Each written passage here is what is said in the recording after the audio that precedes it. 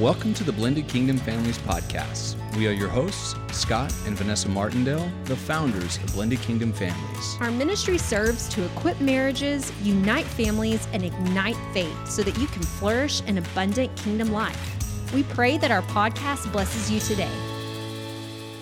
Hey guys, welcome to Blended Kingdom Families. My name is Vanessa Martindale. This is my husband, Scott Martindale, and we're the founders of Blended Kingdom Families. And today we have an amazing guest with us. Yes, we are so excited to have Leslie Barrows of the Barrows firm, South Lake, Texas, family law, certified mediator. It is so amazing to have you with us, and we're so excited to dive into the material as we talk about litigation and all the things that are related to family law and things like that. So first, Leslie, welcome. It's great to have you. Yeah, glad to have you, Leslie. Well, thanks for inviting me. Absolutely.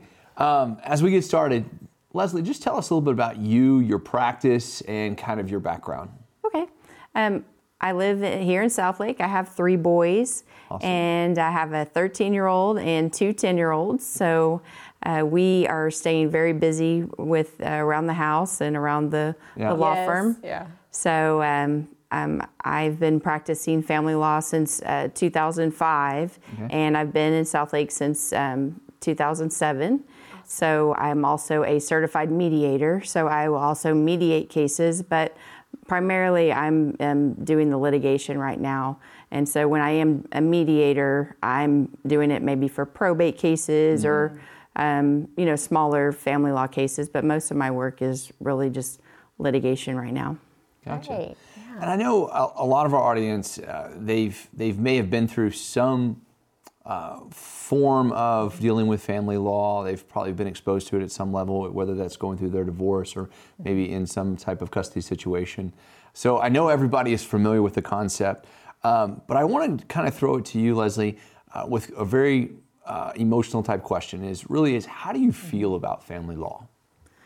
I love family law, and I think that the best part of what I do with people working with family law is getting them to a solution for their family and for their children, what's going to work for them in the future. And I can see things be kind of beyond the future, that when you're going through the divorce process, you really can't think beyond, hey, how am I going to make my bills? Like, how am I going to be able to provide for my kids? How am I going to get out of my house? Yeah. So for me, I think that that's what I have to offer, and what I love about family law is that, helping people find a solution.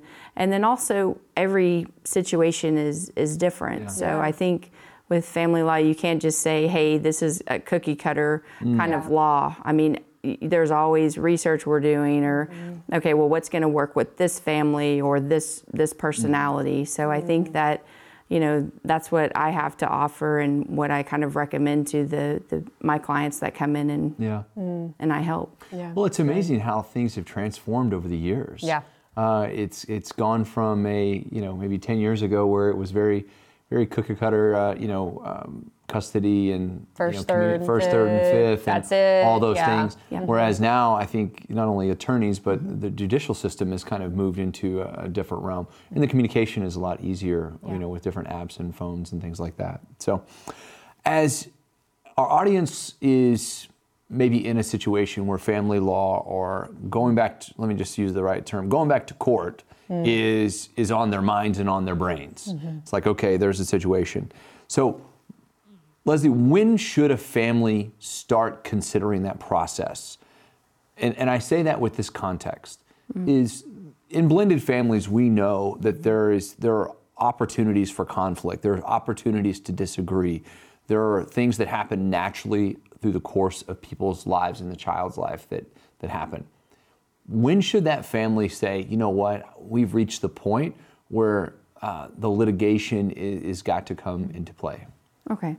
And I think what you have to look at is always the child's safety. So if there are safety concerns, you have, we have a lot of people who are in our community that have, struggle with alcoholism and, medication and pain meds and using pain medication and driving kids. I think that you really need to look at the safety of the children. And if you're going back to court, you better be ready, and you better have, all of your communications documented. You need to make sure you've kept a journal of these are all the things that have been happening, because, and also with technology, people record everything, right? So we go through tons of text messages, tons of, communications with parties all the time, getting ready for trial, and it is a lengthy process. So I really think if there's a safety concern, that would be a number one reason why you would need to go back. And then also, I think things have changed. Maybe you have a new relationship, the child's suffering in school, maybe this child's having mental health issues or is in need of therapy. I mean, there's all kinds of different reasons that you say, this is just not working out and I can't get through to the other side. I've tried my best. I've, tried to get a therapist involved and say, what's best for this child. So I think, that would be some reasons, you would go back and you really need to go see a judge and try to present your case to the judge. Yeah. Okay. Oh, that's good. Yeah. And obviously, picking the right attorney is paramount, and every family is a little bit different. What would you suggest so a family's decided to go through this process, now they're in the search for the right attorney. What questions and what would you advise clients or future clients to go and ask their attorney to prepare for that process? I would ask first off, what courts are you in? What county? Because I see a lot of people hire attorneys that are not familiar with our judges, are not familiar with our process, are not familiar with our child custody evaluators that are in this area. You maybe need a psychiatrist or psychological evaluation, and you need to know who's the person that the judge is really going to like if you have to go to trial. So I think that that's something that you should look at, is make sure that you get an attorney that is practices in your community, in your county. Also, I think you have to lay out, these are the expectations. How do you communicate best with your attorney? Is it going to be email? Is it going to be in person? And are they available to take your case and handle your case and be able to have enough time to manage, what you're going to need on a daily or weekly basis? So that's good. You have to realize as well, is this a case that maybe you've had a similar, case like that before? That can always help. And have you had that case in front of this judge? Or the judge that you could be in front of. So I think that's helpful information that you would want to know when you're reaching out to an attorney and interviewing attorneys to take on your case. And I always encourage people to stick with an attorney. And I know a lot of people will flip-flop, and we don't like bringing people into our office who are on their third or fourth attorney. That means that there's something, there's maybe unreasonable expectations. There needs to be clear boundaries of what's going to go on with the case. And I think, if it's going to be hard for you to find an attorney if you're on your third or fourth or fifth attorney. Yeah. No, I think it's, like you said, Lizzie, I think it's good, like you said, that you're both interviewing, you're interviewing them, they're interviewing you, but being able to kind of establish a relationship, that's important, because, you need to feel like you can trust them and they're giving you all the right information, and vice versa. Right. Yeah. Well, that's good. Well, and you hit on so many great points, Leslie, and the next logical step is if they are professionally capable, they have the time to handle your case. Is it important that you personally connect with your attorney? Yeah.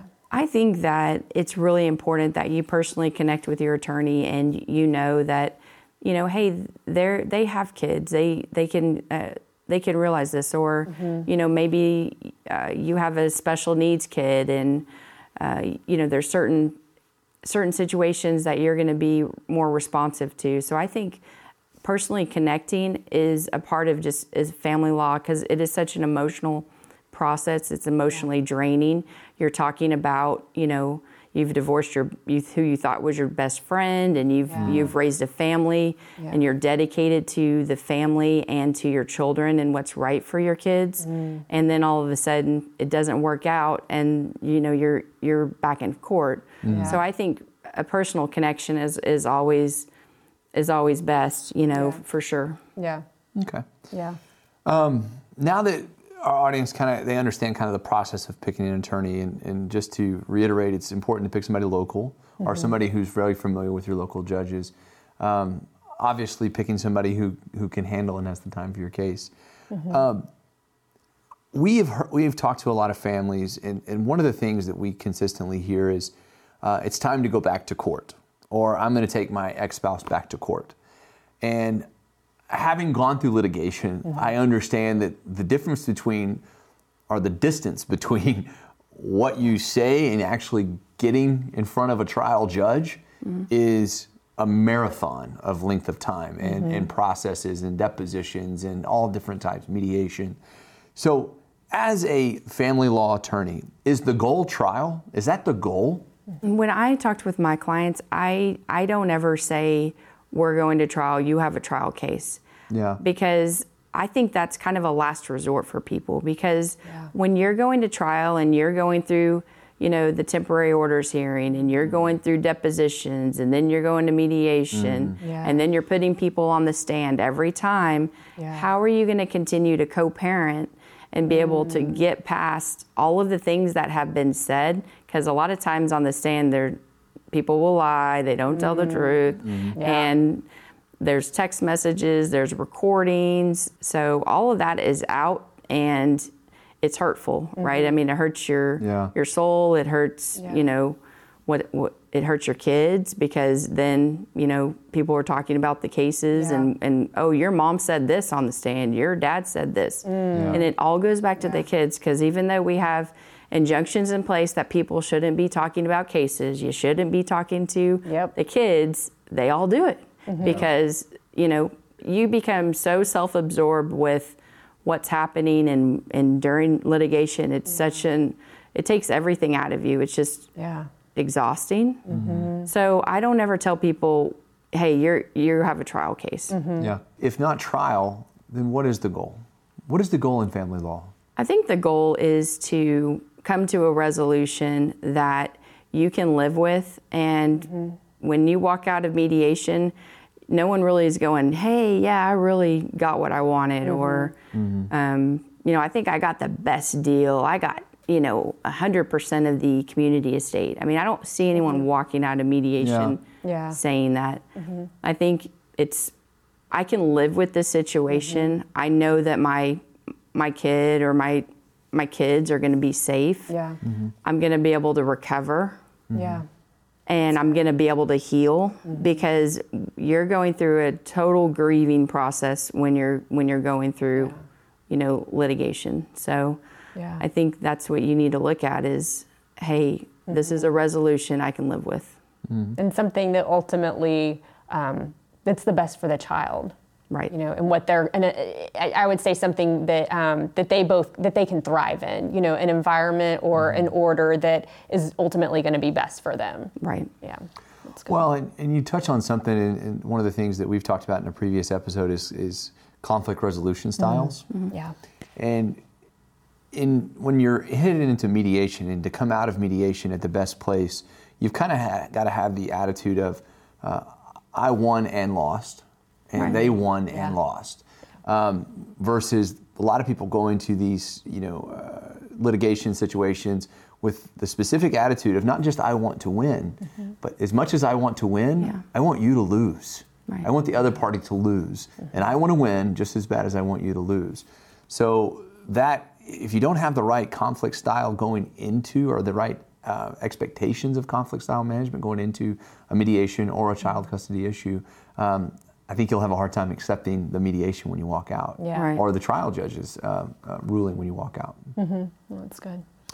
How can parents set realistic expectations? And I know we talked about this before the podcast, and this is probably one of the things you hear about, and it's kind of like the person who sits down to eat the 80-ounce steak.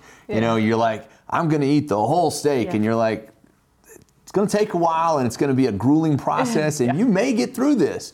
Right. But the expectation that you have that this is going to be easy, or that the judge is going to automatically do this, and I'm going to be in front of a trial judge next week, and this is what's going to happen. Yeah.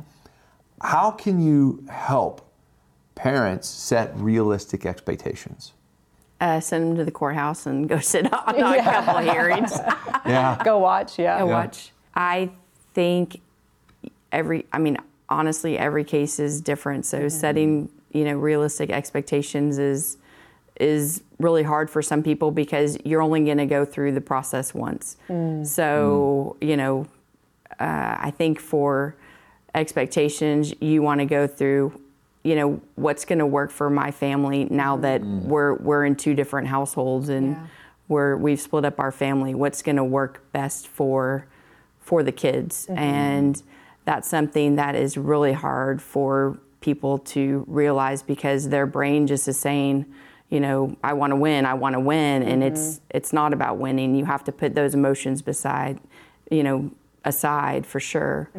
So setting that goal is really hard, Yeah, that's good. Is there something specifically that so a new client comes into your office and you can see the blood boiling in their eyes and they're emotionally charged and they're also talking super fast because they're that excited about what's about to happen. Is there something that you would tell prospective clients or people who are preparing for this process, just how to emotionally prepare for the entire journey? Yeah, and I think when I get them in the beginning that they are so emotionally charged that they're just, I want out, I'm done, I'm finally ready to be done with this person, I want out.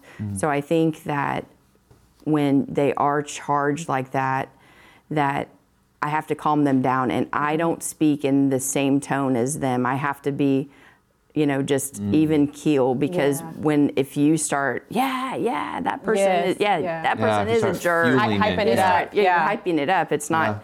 It's not helping the situation. So I think me being kind of even keel on an even keel, will help kind of get them back to this is what the normal is going to be, that you can't be like this all the time or you're going to have a heart attack. You're not taking care of yourself, that you're so pumped up about it. But you have to look at it as a business decision that you are basically, you're coming in, we're dividing up your business, and then we're going to deal with the kiddo issues. We're going to get you as much time as you can have with your kids, And on that topic, again, I want to look at what's best for children. Whether you are going through a divorce currently, or you're in a blended family situation where custody is exchanging, and a lot of families look at this as I've won in terms of time. So maybe you have a first, third, and fifth weekends, and you're we talked about this, the word primary. All of these things. In your experience, if the grounds are equal on both sides, so blended family, grounds are equal, both healthy homes, if you could tell the audience, what is the best overall custody situation for the health of the children? Well, there's been a transition from people being called primary to what we call equal possession and access of children. So with that, you're looking at maybe what we call a 2-2-3. So, the mom will have 2 days, and then you flip, and then you have the father has the next 2 days, and then you have the weekend. So we've been doing more of the 2-2-3 access.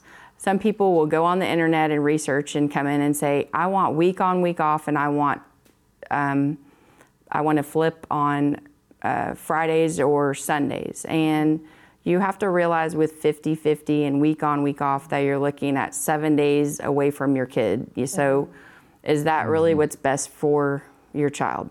And really, I think it's tough. And you have to understand when you are doing an equal access schedule that you are moving the child from one house to another. So you're not bringing, 2 backpacks for baseball. You're not bringing, all the kids' homework and all their books and their laptop.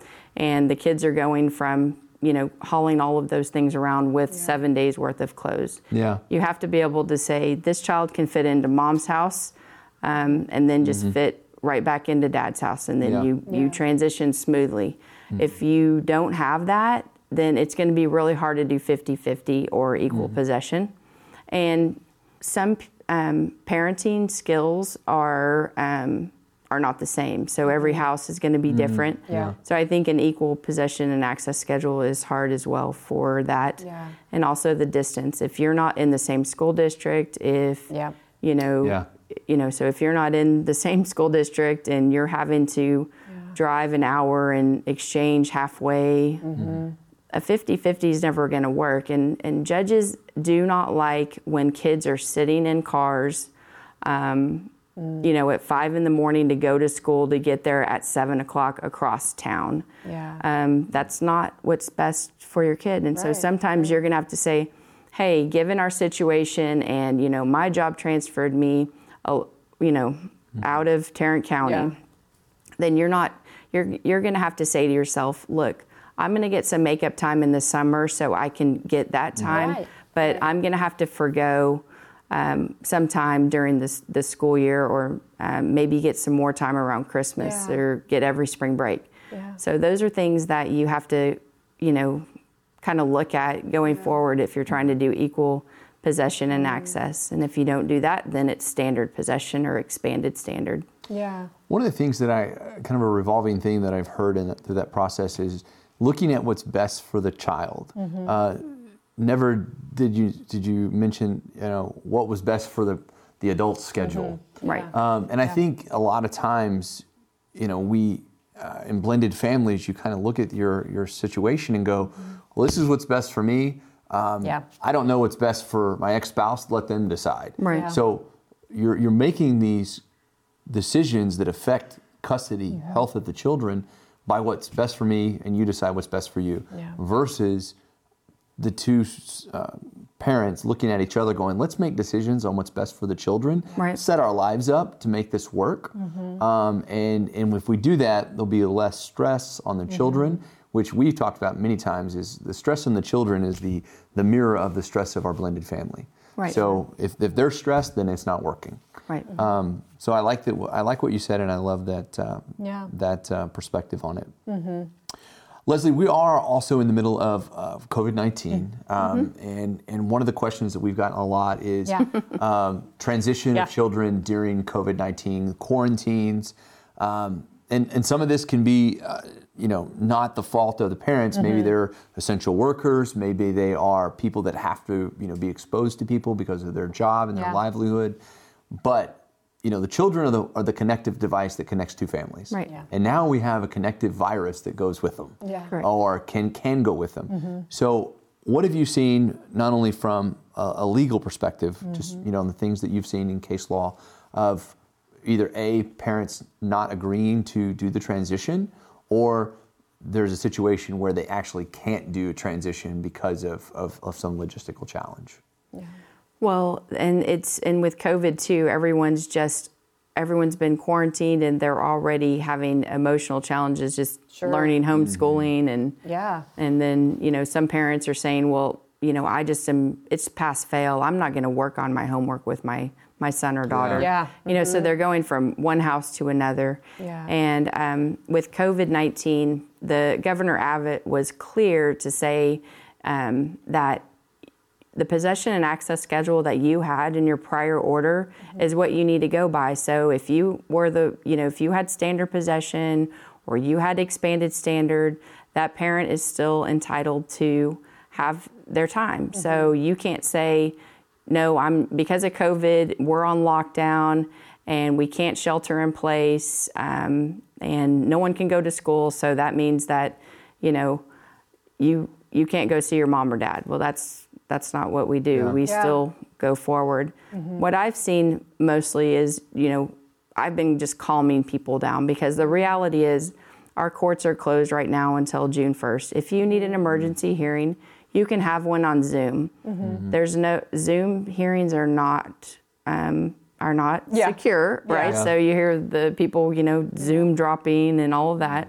Yeah. But I'm just calming people down right now and saying, is that really going to be what's best? Don't you kind of need a break? I mean, don't you want your kiddo to go over there? Yeah. I mean, and I've been getting a lot of calls. The dad's taking the child to Costco and they're not wearing masks, and you have to do what you can for protecting, right? You need to wear a mask and do what you need to, but we can't control what's not in our home, right? So we can't control third parties. We can't control dad's girlfriend that, is a nurse. I mean, you just hope that people are doing the best that they can with the situation. Yeah.